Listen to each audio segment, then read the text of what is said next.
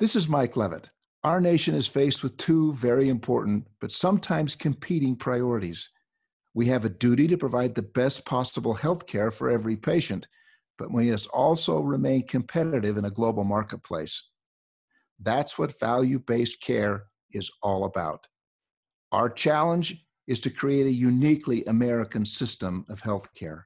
Truly, we're in a race to make value work.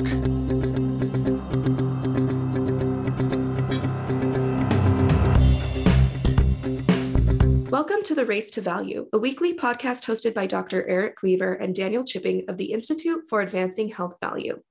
The Institute is a nonprofit organization focused on accelerating the industry to succeed in health value.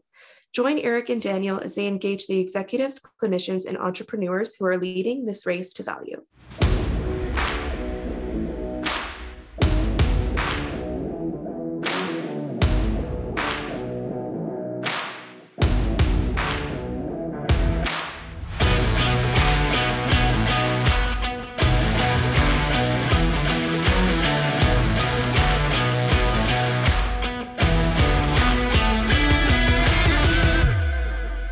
Race to Value listeners, this week is Nurses Week, a time for all of us to reflect on the contributions that nurses make to our society.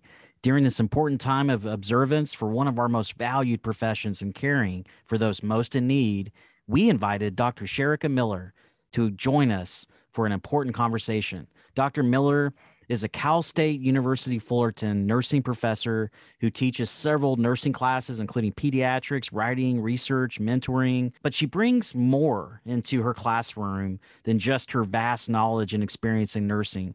Dr. Miller also shares the 12 years that she spent in the foster care system.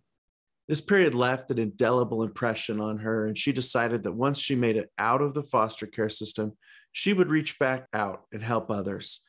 To that aim, she's become a national leader in helping nurses use their platform to advocate for vulnerable populations in the community.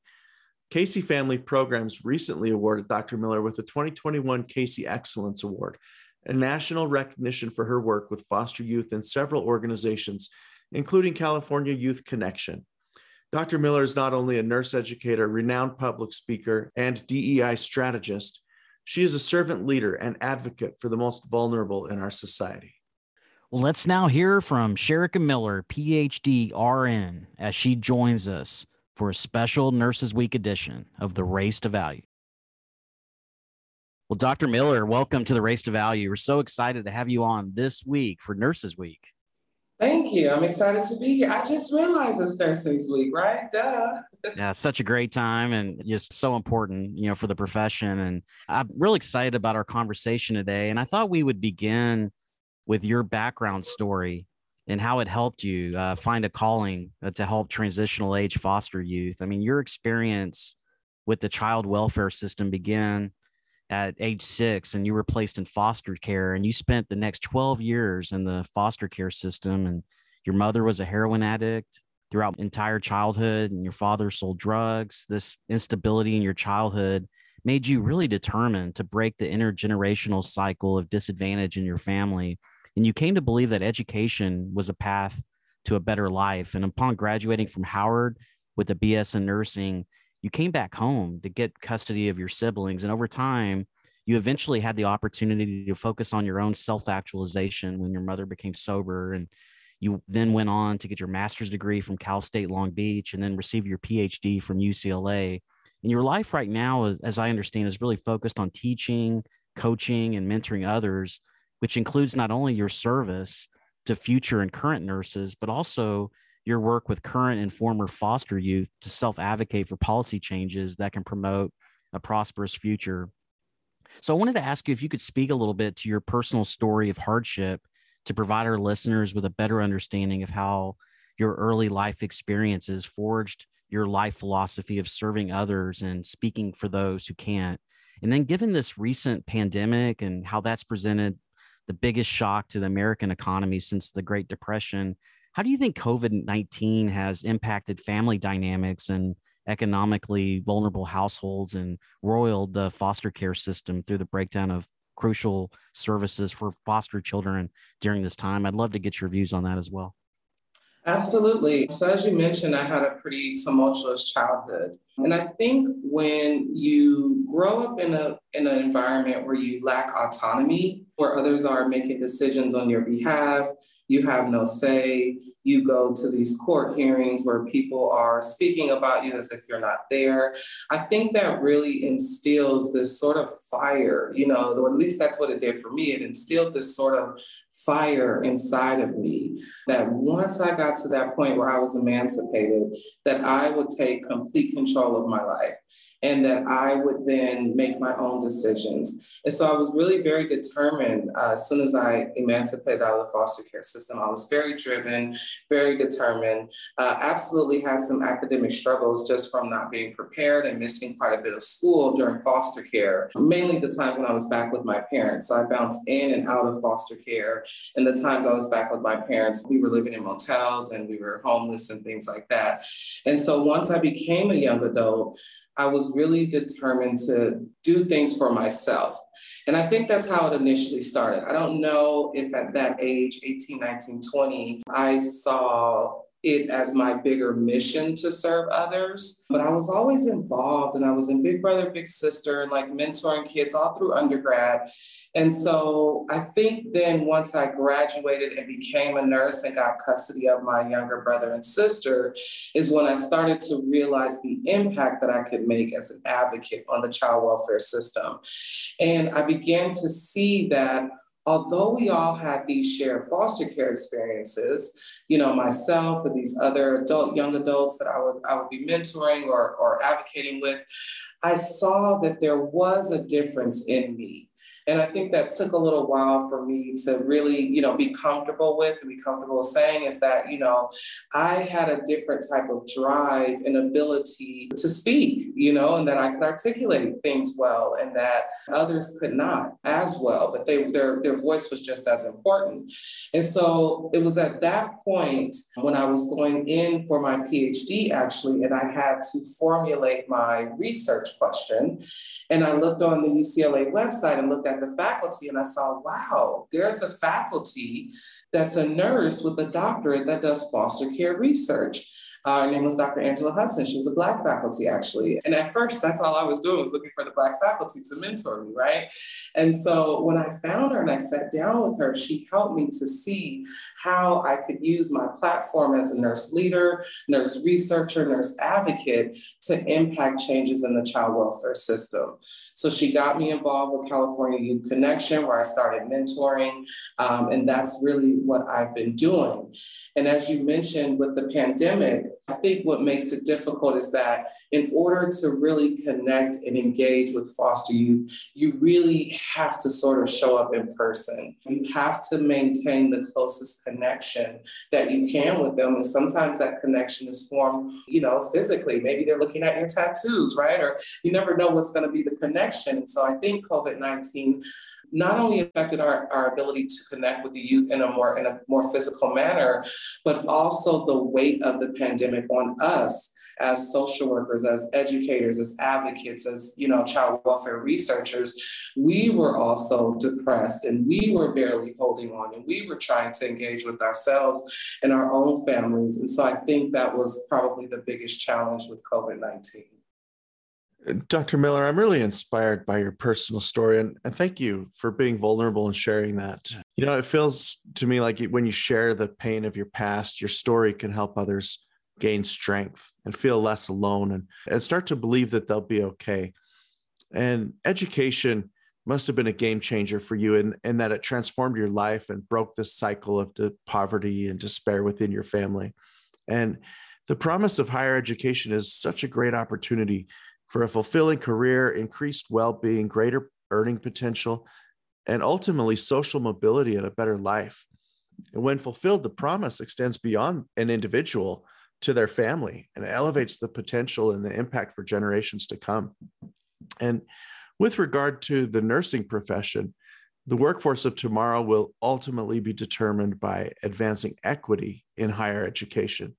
And we need to overcome the historically low underrepresentation of populations enrolling in health profession schools and joining the health professions workforce. Ongoing reports of bias and discrimination in health professions learning environments and a continuing dearth of proven and replicable best practices to advance diversity. Dr. Miller, can you talk about how education has changed your life? And given that equity is the ultimate opportunity equalizer, how can we reinvigorate the promise of education for people of color? And what can institutions of higher learning do to eliminate barriers and allocate resources to provide equity and access and learning? Absolutely. I think education was really my ticket to freedom. Honestly, at first it was also housing because when you are emancipating out of foster care, my last placement was actually with family with a paternal grandmother. And she made it abundantly clear that once our checks stopped coming in, that we were gone. And so part of it was I didn't have anywhere else to really stay. And so college just made the most sense because it could give me, a 4-year bubble, or in my case was a 5-year bubble. I think not only education itself, but I think I'd be remiss if I didn't mention that because I went to Howard and was in such a supportive environment. So as you know, Howard is a historically Black college, or rather university. And because I was surrounded and saw a lot of representation, all of my faculty were Black women who had Ph.D s. And so it just makes sense that I would then become a Black woman that had a PhD. And so as I look at now, I'm in a faculty role. I'm actually chair of diversity, equity, and inclusion and engagement at my university. And so that is my job, to create and sustain initiatives that increase our recruitment and retention of historically excluded populations, in which case are Black nursing students, Hispanic nursing students, and male nursing students. And so I think it's a couple of different things that need to happen. So the first and the probably the lowest hanging fruit is the mentorship, right? These individuals need very intimate mentorship. And in addition to the mentorship, they need safe spaces. So at our university, we've created safe space groups for those 3 populations. And they're exclusive spaces that only, for example, Black nursing students, staff, and faculty can come. And it provides that more formal and informal mentorship, and also the opportunity to meet other healthcare professionals that look like them and that are doing other things in the world. And so that's been very successful for us. I think that universities have to do better at making sure their ideologies, their teaching practices are actually actively anti-racist. Right? And not just like, well, we value diversity here and we don't believe in racism, but rather, what are you doing to actively counteract racism? And what are you doing to actually address the structural barriers, right? And not just looking at this as a surface level of like, do you discriminate on a student by case basis, right? I think these students obviously need some support services. I needed a ton of them. I came to Howard very academically unprepared. I really don't know how I got accepted there, but I went to tutoring and I had counselors and I had advisors and an array of individuals that supported me and that took the time to really understand my story and what I was going through.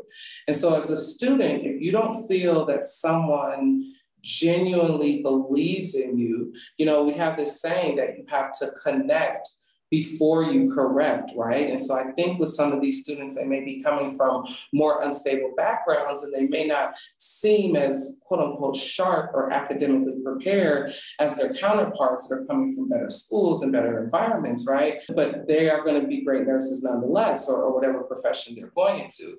And so I think that's definitely an aspect of it. And then I think, you have to walk the walk. I think you have to have individuals of color and historically excluded populations in leadership positions, right? You can't say that your school values diversity, equity, and inclusion, and then the top all looks the same. And then we're just kind of at the bottom with our voices not being heard. And so I think you have to really show that representation so that other students can see it. Not only that, but also because those individuals are best suited, I believe, to really speak to best practices and what we need to create a better environment for these students.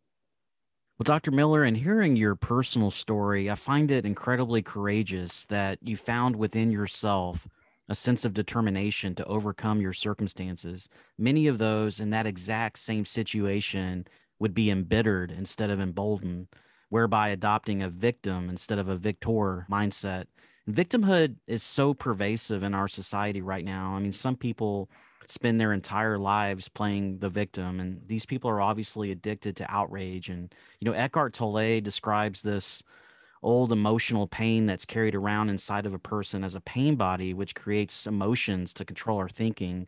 And a key to overcoming victimhood is to identify these negative feelings when they spring up and don't allow them to warp your response to everyday emotional triggers. And this is a tough but necessary endeavor when the path of least resistance is to drown in your own miserable existence. And it's important to point out that researchers do not equate experiencing trauma and victimization with possessing the victimhood mindset. They point out that a victimhood mindset can develop without even experiencing severe trauma or victimization. Vice versa, experiencing severe trauma or victimization in life doesn't necessarily mean that someone is going to develop a victimhood mindset. So I wanted to ask you if you could speak to this human tendency we have for interpersonal victimhood and why focusing on grievances can be debilitating. I mean, what counsel would you give to someone listening to this podcast interview who's trying to internalize their own hardship in a way that is more productive and life affirming? That's such a great question, Eric. Thank you. I think that one thing that really helped me was sort of having this ideology of an internal locus of control, and really believing that I mostly determine, for example, how my day is going, right? Not things on the outside. And so I developed this philosophy of looking at problems in sort of two different ways, that I would either change my perspective on the problem or change my situation, right? And so when I encountered a problem such as, for example, being in foster care, I wasn't overly miserable, because I spent that time just really plotting and planning what I would do once I got out. But I knew that in the time that I was there was nothing that I could do about it. And so I would look around at the other kids who were just really in agony. And I think I just had a different mindset from even early on that, yeah, this does suck, guys, but like, we don't need to cry about it every day because it's not going to change anything, right? And so as I'm looking at situations, I either change the situation if it's within my control, right? Or I change my perspective on it. And I look at it sort of, how can I grow from this situation? What can I learn from this situation? I don't look at things as a loss. I'm looking at them as a lesson and also just as a natural part of the ups and downs of life. And I think that a lot of individuals have difficulty with understanding that there are ups and downs to life. And there's a natural ebb and weave and flow that tends to happen, right? And so I think that we have to do the inner work. We really have to spend time working on ourselves, right? And of course, it's much easier to blame our external situations for how we are feeling inside, but it's much more productive to look inside and figure out what's going on within us. What are things that we can actually change about this situation? And if there is literally nothing we can do to change about the situation, then what can we do to work on our perspective? I love that you brought up Eckhart. I'm a big fan of his work, especially his ego work. And when he talks about that pain body and reading that book, or rather listening to the audiobook, right? I started to look around and notice that some individuals that have become part of their identity to complain about their job, for example, or complain about their relationship, for example. And I started to think, wow, maybe they just don't really know who else they would be if they weren't that person. If they didn't have those complaints occupying their mind all the time, they would actually have to sit still and dig inside and figure out who they were and what's going on with themselves. And then lastly, I think another big thing is that we tend to internalize our failures. We tend to, and that makes us kind of scared. It makes us scared to take risks in life because we feel like if we take this risk and it doesn't work out, then nothing, then it just doesn't work out, right? Then you learn from it and you grow from it. But I think if we internalize our failures too much, or even our successes, right? If we are riding too high on that external validation of success, that can be just as dangerous, right? As looking at those failures. And so I think we have to realize that we are the constant and that life will go up and down and have its failures, but we at our core do not change. And that takes a lot of inner work. And I think that's kind of where we need to work towards growing as humans. I really appreciate that perspective. And it brings to mind one of my favorite quotes. It's from J. Sidlow Baxter. It's as follows, quote, "What is the difference between an obstacle and an opportunity? Our attitude toward it. Every opportunity has a difficulty, and every difficulty has an opportunity," end quote. I really admire your courageous approach to life. It embodies what many of our listeners out there who are leaders in the value-based care movement are feeling, that there's this high rate of failure along the path to value transformation, especially in the early adoption phase. And these leaders have to foster a culture that reflects a willingness and a readiness to flex with these changing circumstances. And in achieving the aims of value and equity and health, there really has to be an appetite for experimentation and a recognition that failure is not fatal. How can our listeners out there who are tirelessly working to advance the aims of value-based care better embrace failures so that they can quickly identify roadblocks to success, overcome them, and learn from these experiences to better embolden them in their transformative work? And from a personal perspective, can you share what you've learned from mistakes on the road to success and how you've applied those lessons that you've learned in order to fail forward?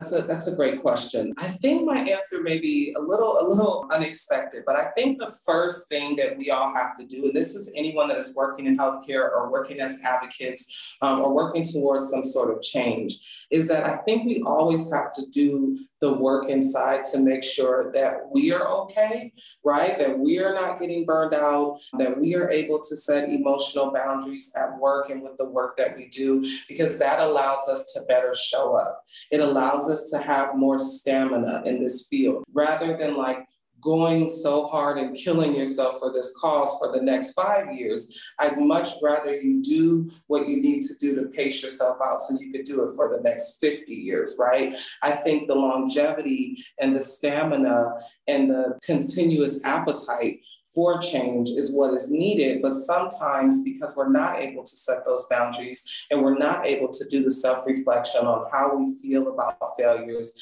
how failures internalize within us, what was our message growing up surrounding failures, how do we overcome failures and as you said, use them as opportunities. If we are also not doing that, I think it's difficult to do this kind of work without doing a lot of inner reflection. And so I will say that that is one thing that I've done to, as you said, better identify failures and create more initiatives and fail forward, is really just approaching it in that manner.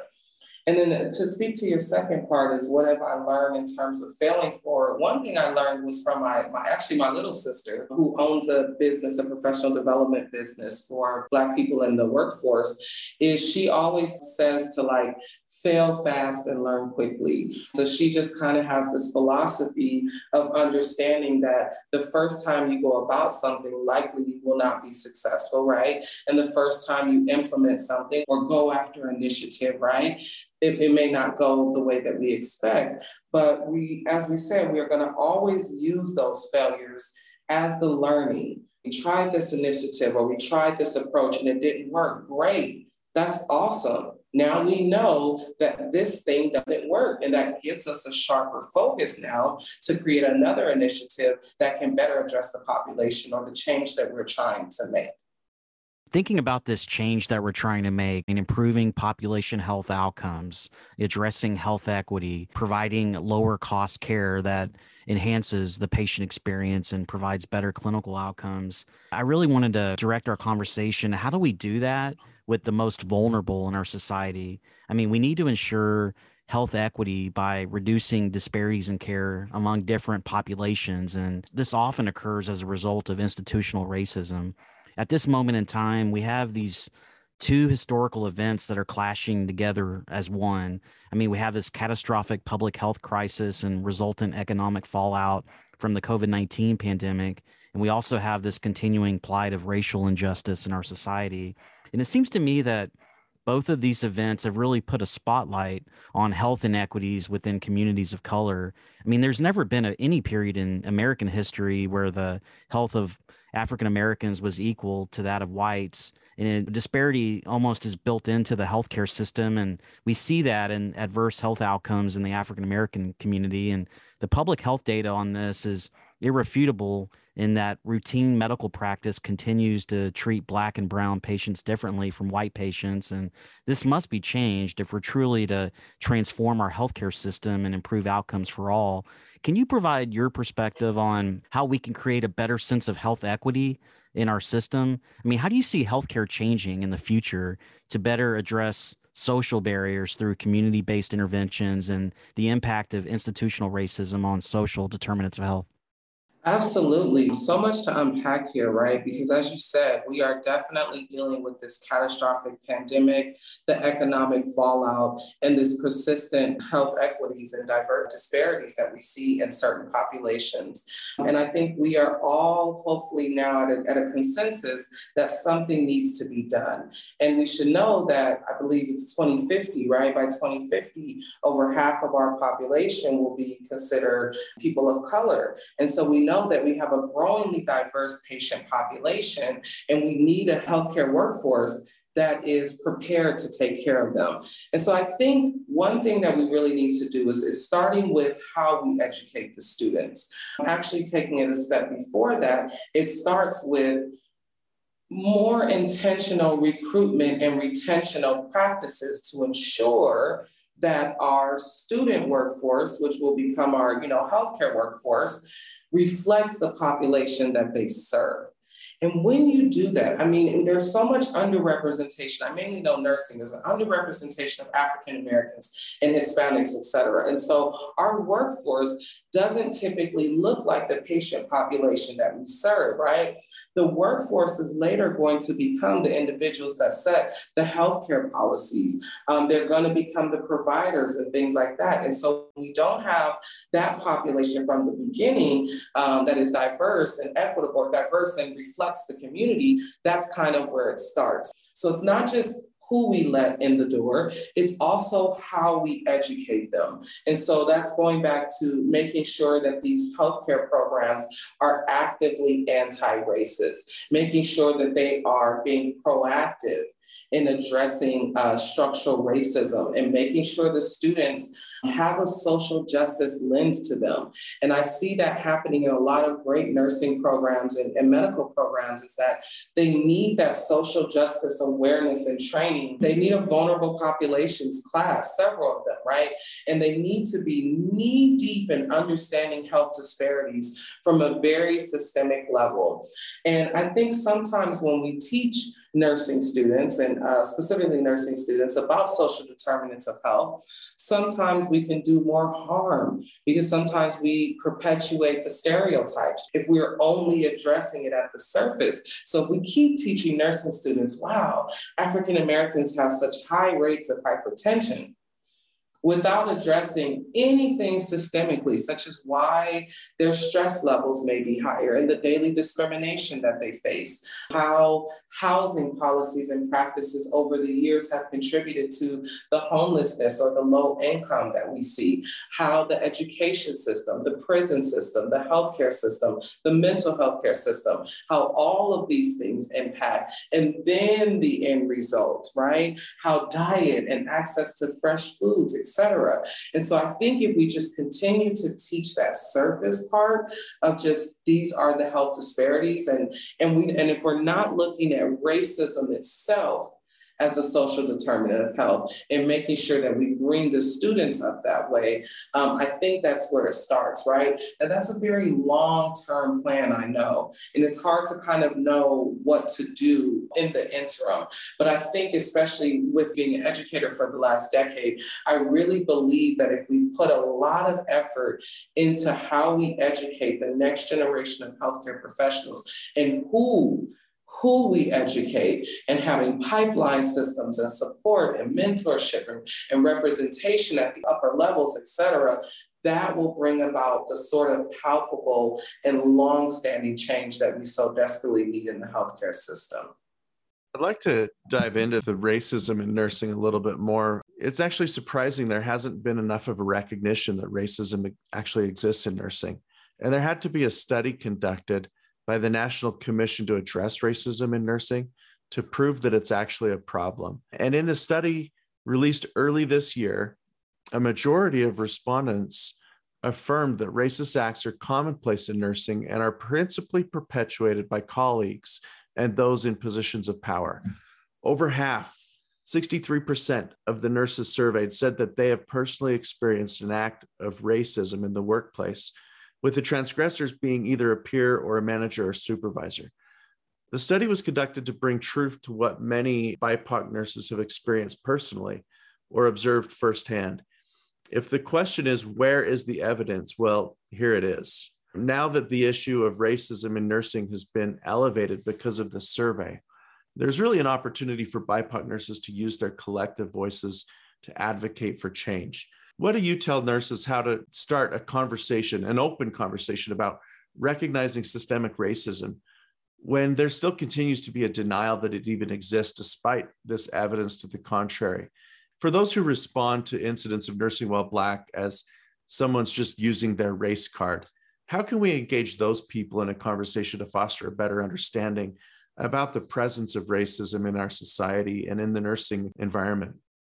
Absolutely. Such a great question. There is such a long-standing history of racism in nursing, and more recently, a resistance to acknowledging that. And for example, we are all Florence Nightingale fans. That's what they teach you in nursing school. That's how they bring you up. And when they do that, they really don't expose some of the racist things that Florence Nightingale did. And so this profession was really built on white women, and anyone else that does not fit that stereotype or that generalization typically experiences a different type of path, right? And as you said, when that study came out, a lot of us just sort of rolled our eyes because we were like, yeah, we've been saying that. But again, remember, when you don't have the representation at the top, the voices at the bottom, so to speak, are not actually being heard. And so I think the conversation has to begin with leadership. I think leadership really has to set the tone for what the shared ideologies of the institution are going to be. And almost in a way of like, get on board or leave, right? And as you're bringing in new faculty, for example, especially in the education system, that you are doing the work and being intentional about understanding whether or not their ideologies align with those of our institution. My university, for example, has a HRSA grant. We have a pretty large workforce diversity grant. And our job over the years now is to increase our recruitment and retention. We've been funded twice. In both of those times, our dean at that time and our chair or our director of nursing, both were committed to that work and were committed to that ideology of what needed to change. And so that kind of brings all the other faculty on board. And so now, for example, when we put out the call for new faculty, or we're interviewing new faculty, or the sort of statements, maybe diversity statements or things that we want to see from the faculty, right? That starts at the top with those conversations. We have what is called Chats on the Concrete, something I initiated in the fall. And we have these short 30-minute conversations on different topics. We just had one on Ramadan, for example. We've had them on LGBT, et cetera. And we have them during our scheduled monthly meetings, the first 30 minutes. And what that does is really sets a tone with all the faculty, because everyone in this workforce or everyone in this kind of environment knows that whatever's at the top of the agenda is the most important thing, right? And so for our director of nursing to make that commitment to give us that first 30 minutes to do the Chats on the Concrete really shows sort of where her priority is and what the priority of our university as a whole is. And so it definitely begins at the top with the leader, and it begins with having individuals in those leadership positions who are not afraid to say there is racism in nursing. I say it at work, and there are still some faces that are like shocked, right? But again, I am chair of diversity. I'm in a position now where I get to create these initiatives, these Chats on the Concrete, these safe space groups. And that would not have happened without certain individuals in that position. As it comes to the race card, this is a really hard one. I'm not sure I have a concrete answer for this, but I can just kind of share some of my thoughts. I think some people are always going to be resistant. I think some people live in a world where they have the privilege of not having to think about whether or not certain interactions are based on racism. I remember when I first started at my university about 5 years ago, I made a comment in the faculty meeting. I was like, wow, yeah, every time I drive up to the faculty parking lot, the attendant who's standing there, it never fails. They're always like, oh, hey, this lot is for faculty only. And then twice, and I'd only been there a few months, I was telling them twice at this university, I've been standing at the podium after class, wrapping up some work, and another faculty member has come in and seen me and said, hey, students can stand right there at the faculty's podium, to which all of the other faculty started smiling and they were like, oh, I wish that happened to me. And so I was confused. I was like, what do you mean? And they were like, oh, it's because you're so young. Right. And then it made me think about two things. Number one, maybe it is because I'm so young. Maybe I misread that situation.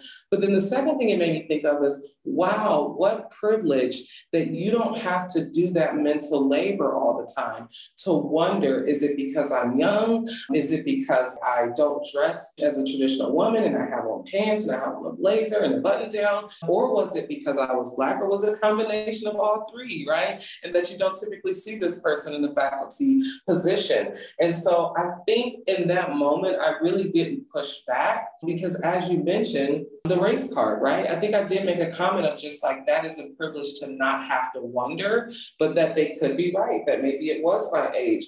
And so I'm not sure how or if it is even worth addressing individuals that have this mindset that people are just pulling the race card because they don't exist in that world and they have the privilege of looking from the outside. And so they're like, yeah, I have a friend who's Black and he never experiences any kind of racism, but they don't see all the other factors that go into, like, when they interview for jobs, when they're pulled over by the police, when they're walking in certain neighborhoods, right? And so it's easy for them. I think that's a way to deflect, as opposed to having to sort of have some accountability, not as an individual person, but understanding how the system that they benefit from harms others. Well, Dr. Miller, I'd like to hear more of your views on how the nursing profession can mobilize around the important issues of institutional racism and health disparities. Advancing health equity is going to require a justice-oriented framework that identifies structural racism's manifestation in medical care and dismantles its grasp on health systems by explicitly incentivizing disparities reduction. To this aim, the Center for Medicare and Medicaid Innovation, they've been very vocal over these last few months about seeing this value-based care movement and having that with alternative payment models as a vehicle to make this happen. And these payment models can advance value and equity by aligning economic incentives to create preferred patient outcomes. However, these payment models will not be enough by themselves. I mean, we need this moral force of professional leadership in nursing to be mobilized around this issue of social justice and health equity. And, we recently saw that in the most recent Future of Nursing report. Just thinking about nurses having to be more outspoken in this modern era and thinking about, how they can advocate for improving social conditions in minoritized and marginalized communities, countering inequities, fighting against structural racism. The ANA elaborates on this further, calling for the nursing profession as a whole to speak out in opposition to the values and ethical code of the nursing profession, which directs nurses to, quote unquote, respect the inherent dignity, worth, unique attributes, and human rights to all individuals.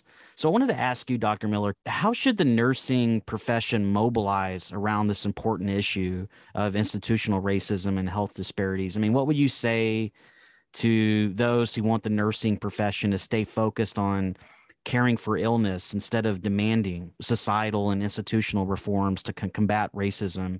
Is there an opportunity for value-based payment, perhaps, to maybe pay nurses differently so they can become more incentivized and empowered to advocate for change and improve on health equity outcomes? I'd love to get your perspective on just this whole future of nursing and being on the bedside, but also being on the front lines of advocating for change in the entire healthcare industry. Absolutely. And I think I speak to what I know best, which is nursing education.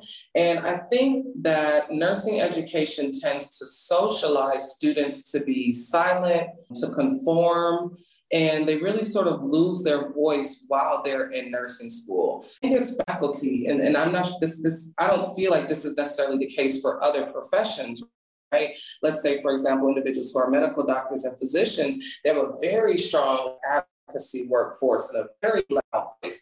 But what tends to happen in nursing is that we're socialized to fall within a system, usually a healthcare system working at the bedside, following orders from providers and things like that. And so because that is inherent in our role, and also because we tend to be natural nurturers and caregivers, it's really difficult for the average nurse to really find their voice to speak out on certain issues. And so again, I just really feel passionately about the fact that that starts at the education level and the way that we sort of bring up these nurses, these nursing students. The nursing students have to understand that our role as a nurse extends far beyond the bedside. They have to understand that, yes, a percentage of nurses work at the bedside, but there are also leaders and policymakers and change agents and thought leaders. We should be the ones who are speaking and creating the policies for our own profession. And too long, other professions have spoken for us. In the beginning, we were even educated that way. And so now we to break out of that and really teach nursing students how to find their voice. And we do that by getting them actively involved in social justice activities, which we really saw that during the pandemic. Our nursing students stepped up. They helped with COVID testing. They went to George Floyd marches and gave out water and things like that. They were really, really involved in things that was going on. And so definitely getting them involved in that way, but also exposing them. Right? You have to be very intentional as faculty to exposing your students to the other things that we're doing. As nursing faculty, they all think that we all work in the hospital. I haven't worked in the hospital in like 6 years, right? So that's why I can't speak too much to the value pay system and things like that. That's not just really my area anymore, but I am sure to tell them things like, for example, this podcast, and I will tell them about what I talked about or different DEI trainings that I'm facilitating at other universities, or different talks that I'm doing to child welfare agents, different community service and things like that. And so we have to expose them, and not just expose them, but get them actively engaged and involved with this so that they can see firsthand how their voices make an impact. And then on the systemic level and in the leadership level, again, that representation is important, but also how we respond when nurses speak out is also important, because nurses that work in a hospital are stifled. They don't have a voice. And when they speak up about things, they're ostracized, they're targeted. They don't want to go through that. And so a lot of people don't speak up. And so I think we have to change sort of the system and how receptive we are to voices, because if they listened to the voices of nurses, they wouldn't have had to do a study to find out there was racism in nursing, right? You could have just asked the nurses on your floor. And so I think that's definitely the second part of it is, so once we've educated them to have a voice and to understand that they can work well beyond the bedside in administrative and policy and leadership and research roles, right? And then giving them a voice, especially to the ones that are in the hospital setting, and being receptive and being intentional about addressing the concerns right there at the bedside. The nurses know the patients the best. The nurses can tell you what our patients need. They can tell you, and these are associate and bachelor's prepared nurses with little experience in research, and they can tell you what a specific population needs just by virtue of them working 5 years in this community and taking care of this specific patient population. So that's the first place we should be starting, right? I think that as researchers, sometimes we're so far removed from the patient population, and I think we need to learn how to engage our bedside nurses into more research. So utilizing your nurse researchers and your bedside researchers to create more transformative clinical outcomes for our patients. Dr. Miller, I really like what you're saying on this. And you've talked about the nurturing, caring nature of nurses and the relationships with the patients. And in fact, that nurse-patient relationship is really the bedrock of healthcare. And so much of it actually ties into something that you've referenced earlier, which is the cultural competence of the nurse. And when you think of cultural competence in nursing and how it aids the growth and the development of nurses, and while also incorporating their societal values for the patient, this concept of culturally competent care implies the ability of the healthcare workers to give the best medical care to patients while really demonstrating their cultural awareness for that patient's beliefs, their race, and their values. And it entails having knowledge of the patient's cultural diversity and treating them with that mindset. Cultural competence prepares nurses to empathize, to relate more to patients, and attend more deeply to their needs. And hospital patients can oftentimes, as we know, be agitated or stressed and pain and suffering. And having someone on that care team who speaks their language, understands their unique background, those things can help them relax and lead to a better therapy and overall care. A recent study from the National Bureau of Economic Research showed that sharing a racial or cultural background with one's healthcare provider can help promote communication and trust and actually improve patient outcomes. Can you talk about the need for a nursing workforce and care teams that mirror the ethnicity and cultural attributes of the patient population that they care for? And how can higher education partner with industry to improve the DEI in nursing and support of more culturally competent care models? Absolutely. Another great question with so much to unpack, and first addressing that issue or that notion of cultural competence, right? And whether or not we can truly ever become completely cultural competence, but understanding that a big part of that is self-reflection. And us sort of thinking about how we feel about certain populations, the biases that we carry, the origins of those biases, and really actively working through them, right? I don't think it's enough to really ask nurses to empathize. I think sometimes that can even border on sympathizing, right? Like, oh, those poor, such and such patients. But rather, I think there needs to be a deeper push. I think nursing really needs a bigger emotional intelligence aspect to it. And I think that's a huge part of cultural competence and awareness, and not just perpetuating stereotypes. When you look at nursing textbooks, there's a bunch of stuff on like, oh, individuals from this background tend to do this. And I think that can even be a little bit dangerous. But as it relates to the trust, I can think of with my own family members who go to the hospital and go to primary care providers, they tend to have a lot of mistrust in healthcare providers. They tend to associate healthcare providers with the government. In addition to that, we've had a long-standing history of unethical practices towards certain populations, Tuskegee experiment, et cetera. And so, for example, my dad and my grandparents and things like that just tend to have a complete mistrust, right? And so when their provider looks like them, when the nurses look like them, when the person that's doing the health education looks like them, it makes a difference. When I posted that I got vaccinated, my mother called me and she was like, wait, so you think I should get vaccinated? I thought that was just for white people, right? And so family members called me and I became the reason why they got their vaccine, because they trusted that me, just a regular person, I am not affiliated with the government at all, right? That they trusted what I said by virtue of just me coming from their own community. And so again, we need more intentional recruitment practices. And that has to really begin with very strong pipeline programs, starting very young, elementary, middle, and high school, and really exposing these historically excluded populations to the nursing profession and exposing them to the entirety of the nursing profession and all the cool things that they can do, and that they don't just have to work in the hospital, right? And so we need these strong pipeline programs to ensure that we not only get the students that we want, but that they're also academically prepared for the rigor of nursing school, which I will admit is a very, very tough program.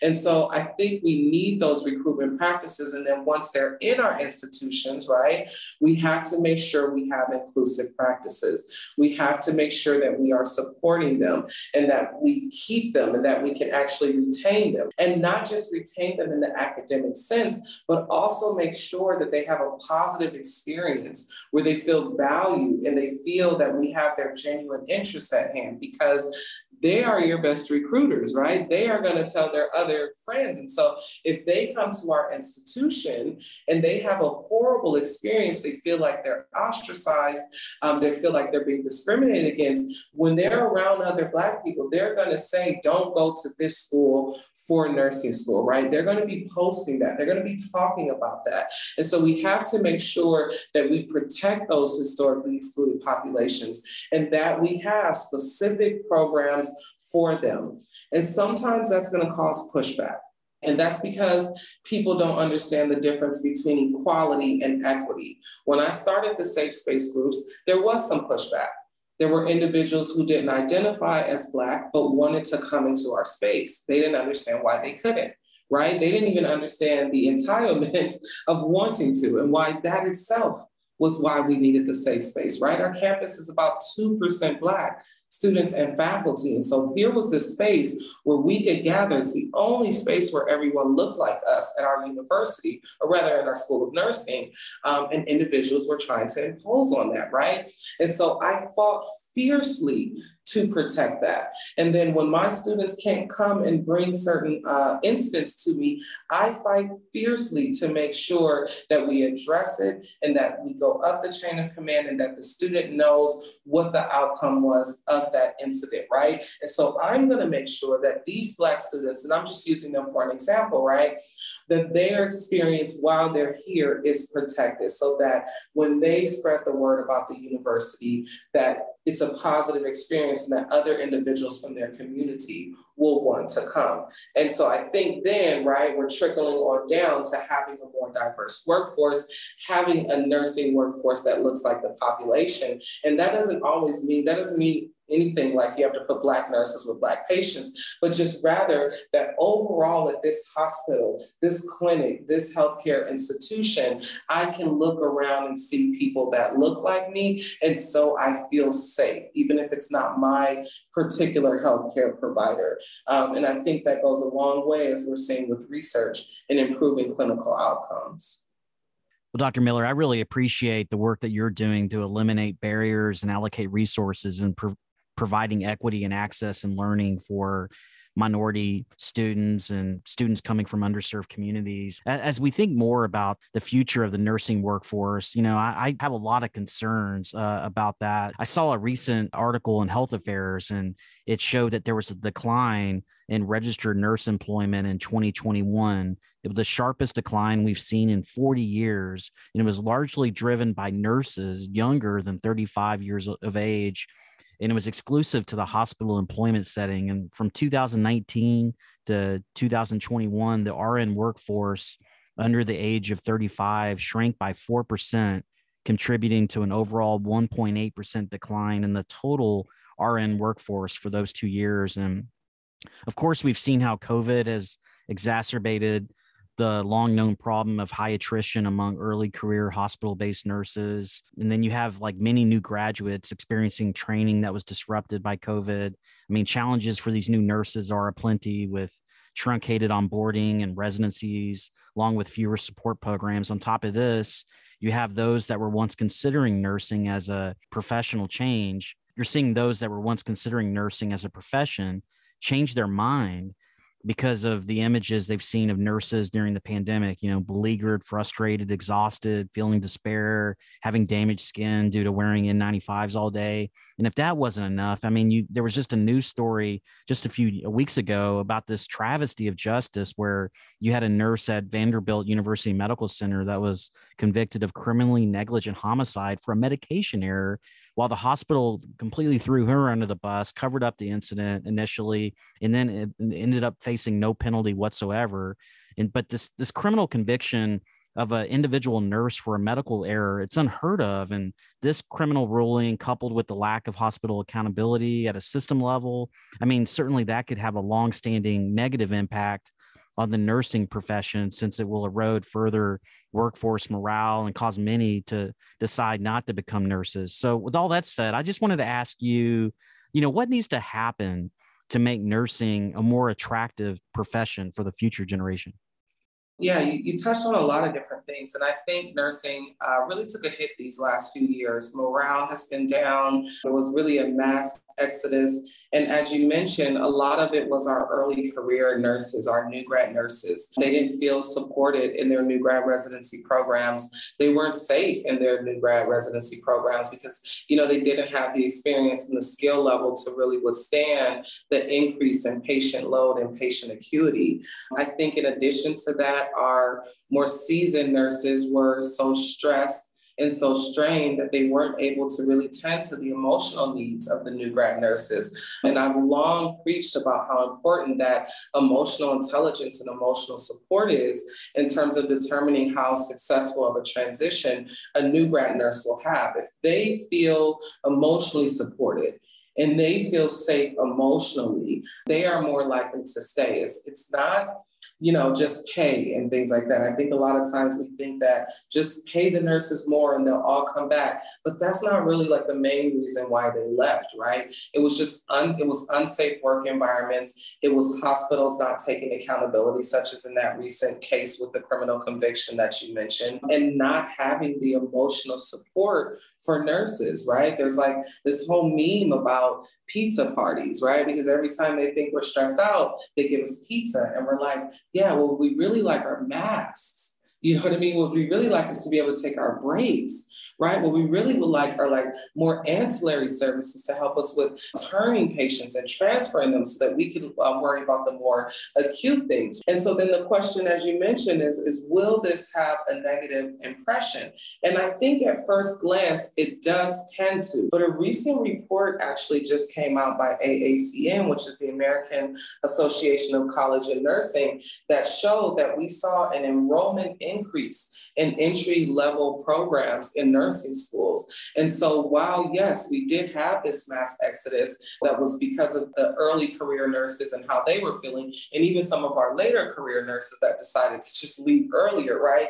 And then those that chased the travel money, the travel nursing money, right? So we had a couple different reasons why, but we still see enrollment increase. And what that says to me is that none of this has deterred nurses. And I don't think it ever will. We know that we are going into the profession to care for people, just as individuals who go into law enforcement know, right? And so I don't think individuals who are interested in law enforcement are going to be discouraged because the crime rate is going up. No, they're going to be energized. They're going to be like, oh my goodness, that's even more reason. See, this is why I want to go into this. And so I think that if we're not careful and we let the public perception and the headlines and the hot takes rule out what we're thinking, I think that we'll start to get this impression of nursing that's just not true. The fact that we just saw an increase in enrollment on the heels of the pandemic and the mass exodus. So we can't really factor in this case just yet. It's too early, but I don't really think that's going to have a strong impact as well. Nurses will always be driven to go into this profession because we are caring individuals and it's just sort of a drive that we go to. And I think you see that in a lot of professions. You see people who gravitated out to the Ukraine conflict, for example, right? So we don't run from that. When you have that sort of advocacy fighter spirit in you, you go towards it. And so I think what do we need to do? We need to better prepare them emotionally for the emotional stress of going into nursing. We have to make them mentally and emotionally strong. When you have a new grad, they're so fragile sometimes. They make a small mistake and you tell them about the mistake. And for some people who haven't done the inner work on what a mistake means to them, when did you first convince yourself that you weren't supposed to make any mistakes at all, right? How they view mistakes, for that person, they are broken. And so without that sort of strong emotional intelligence training for both the preceptors and the nurses, they will still see the enrollment and then they'll get to nursing and then they might not stay. So I think that that's definitely a big part of it. And I think we have to make sure that the individuals who precept our nurses, are also have the right training, the right mindset, and understand, very, very critical for them to understand that their role is not just to show these students or these new grads how to program an IV pump. That is literally the easiest part of your role, is teaching them the hands-on skills. They have to teach them how to code when patients are talking to them a certain way. They have to teach them how to speak up and use their voice to question a provider's order. They have to teach them how to recover when they make a mistake, right? They have to teach them how to set emotional boundaries for when they go home and they leave whatever stressors they have at work.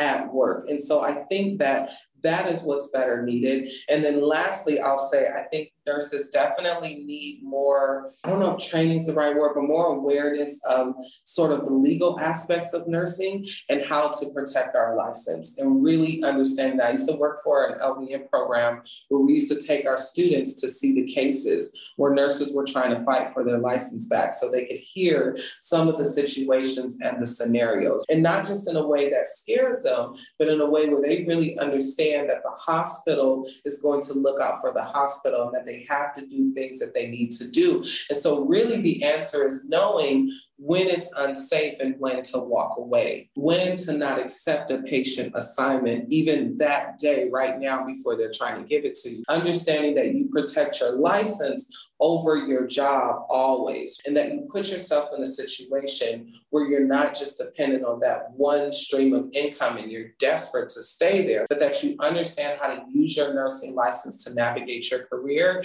so that you avoid those sort of unsafe situations in the first place. Well, Dr. Miller, I cannot thank you enough for joining our podcast this week, of all weeks, it being Nurses Week, and such an important time to reflect on the profession. I can't thank you enough, and just I admire all the work that you've done in providing thought leadership, the work that you're doing in nursing education, strategy within DEI, the work that you're doing in the foster care system, and really advocating for vulnerable populations. It's been a great honor to spend time with you this morning, and I just wanted to ask you, I guess as we wrap things up for this episode, can you provide some parting thoughts on the importance of Nurses Week? And then, how can people follow your work and your thought leadership? Feel free to share some information so people can learn more about the work that you do. Absolutely. So I think we all look at Nurses Week traditionally as an opportunity to thank nurses and to bring a spotlight on our nursing profession, which I think is great. I think intentional Nurses Week would be better than us not getting pizza and flowers and things like that, but rather institutional change that creates better working environments for our nurses. We would rather you take all the money that you spent on trinkets and decorations and pizza and stuff for the week, which really honestly makes us feel like it's more of a show for your hospital, your institution, right? And what we'd rather is if you took all of that funding and got us break nurses so that everyone could take their break without going out of ratio, for example. And so I think when you are intentional about listening to what the nurses need, and then making an effort to really address those needs, that would be the best Nurses Week ever. In terms of my work, I have a book and documentary coming out. My documentary is called Still Waters Never Crash. And it actually, literally, we just finished the scoring 2 days ago, and we're just making some final tweaks. And so that will be coming out soon. With that documentary, we plan to use it as part of curriculum and training for child welfare professionals on how to better engage with foster youth and transitional age foster youth to ensure their academic success and just their personal life success as well. So we plan to sort of use it in that way. And another way that I use it is in training nursing faculty and how to engage with students that have come from difficult backgrounds and instability, and sort of using my story as an example and explaining how the faculty were really able to ensure my success. So I'm really proud of that documentary. It's called Still Waters Never Crash, and that is also the Instagram. And then lastly, my book is called Verses, Lessons Learned from Foster Care.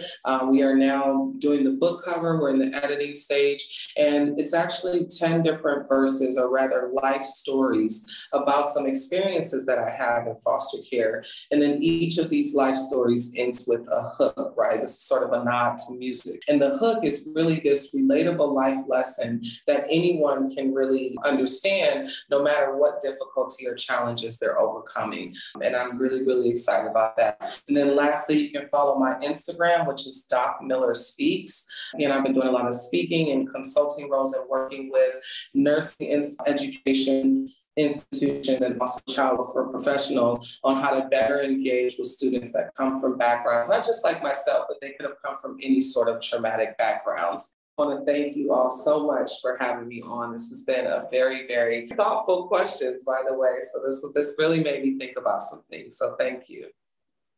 Our pleasure. Thanks so much.